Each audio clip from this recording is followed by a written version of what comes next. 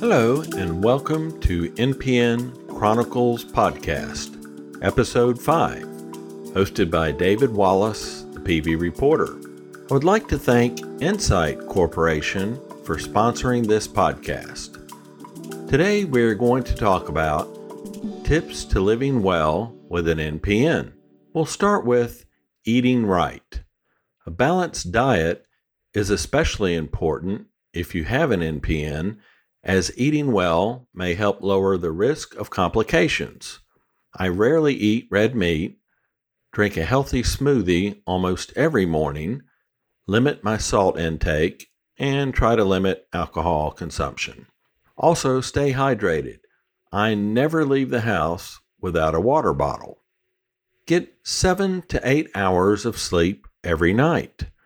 Research shows that consistently getting 8 hours of sleep per night is beneficial for adults. Scientific studies show a lack of sleep causes many significant changes in the body and increases your risk for additional serious health issues, such as obesity, heart disease, sleep apnea, and more. Sleep helps your immune system function properly, improves memory, and helps manage your appetite. About 65% of NPN patients have trouble sleeping, myself included. One of the more important things an NPN patient can do for their health is to work on good sleep habits. Avoid the use of devices or watching TV for at least an hour before bed. Make sure your room is as dark and quiet as possible so there are no distractions, though white noise helps some people. Go to bed and wake up at the same time every day. Avoid caffeine in the afternoon and limit alcohol consumption in the evening. As you know, our symptoms can cause insomnia.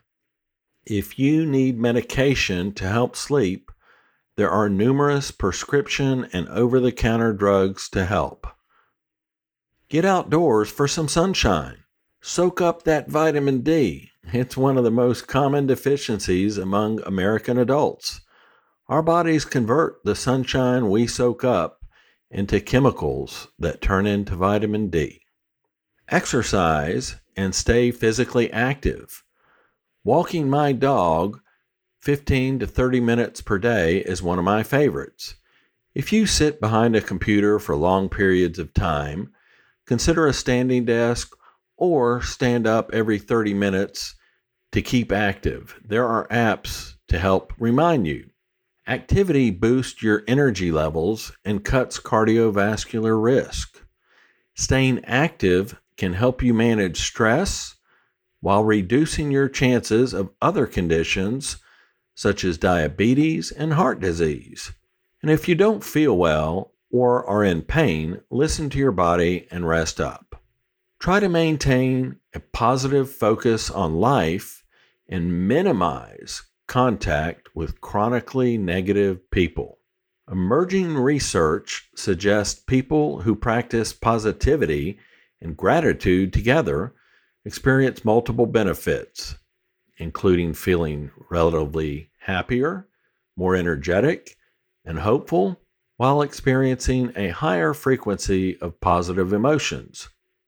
Spending time with positive rather than negative people isn't just more enjoyable, the company you keep also has deep implications when it comes to your overall well-being.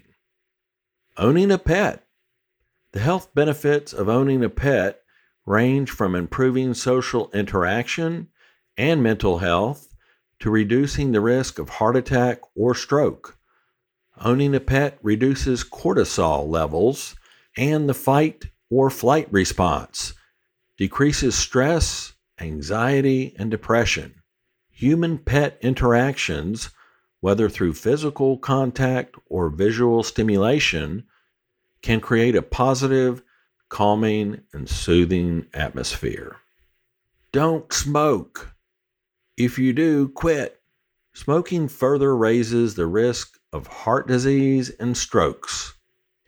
Research from Dr. Hans Hasselbach confirms smoking causes increased leukocytes, neutrophils, lymphocytes, monocytes, as well as increased hematocrit and hemoglobin. It is a contributing factor for development of polycythemia vera and the related neoplasms. If you need help quitting, speak to your doctor, who can offer support with nicotine replacement therapy or put you in touch with local stop smoking groups. I was a light smoker from my late teens until my mid-20s, back when smoking was considered cool. My solution came from my dad's experience. He was a cancer patient suffering from chronic pain, among other things. He saw a hypnotist who helped him manage the chronic pain successfully. So I visited his hypnotist one time and never smoked another cigarette. I could write an entire article on that amazing experience. Suffice to say, not all hypnotists are qualified to that extent, but it may be worth a try. Go for a massage.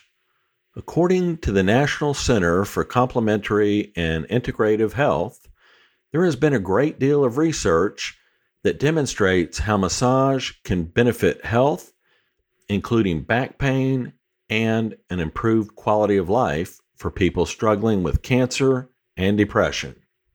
Stress management. If you're struggling from stress and anxiety, speak to a therapist or counselor who specializes in dealing with cancer patients.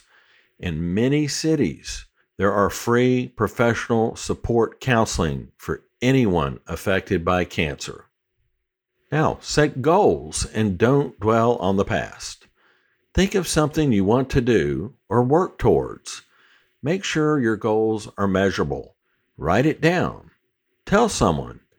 Telling someone we know about our goals also seems to increase the likelihood that we will stick with them.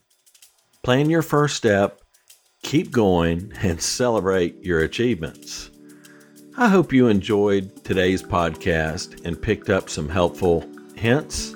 Thank you for listening.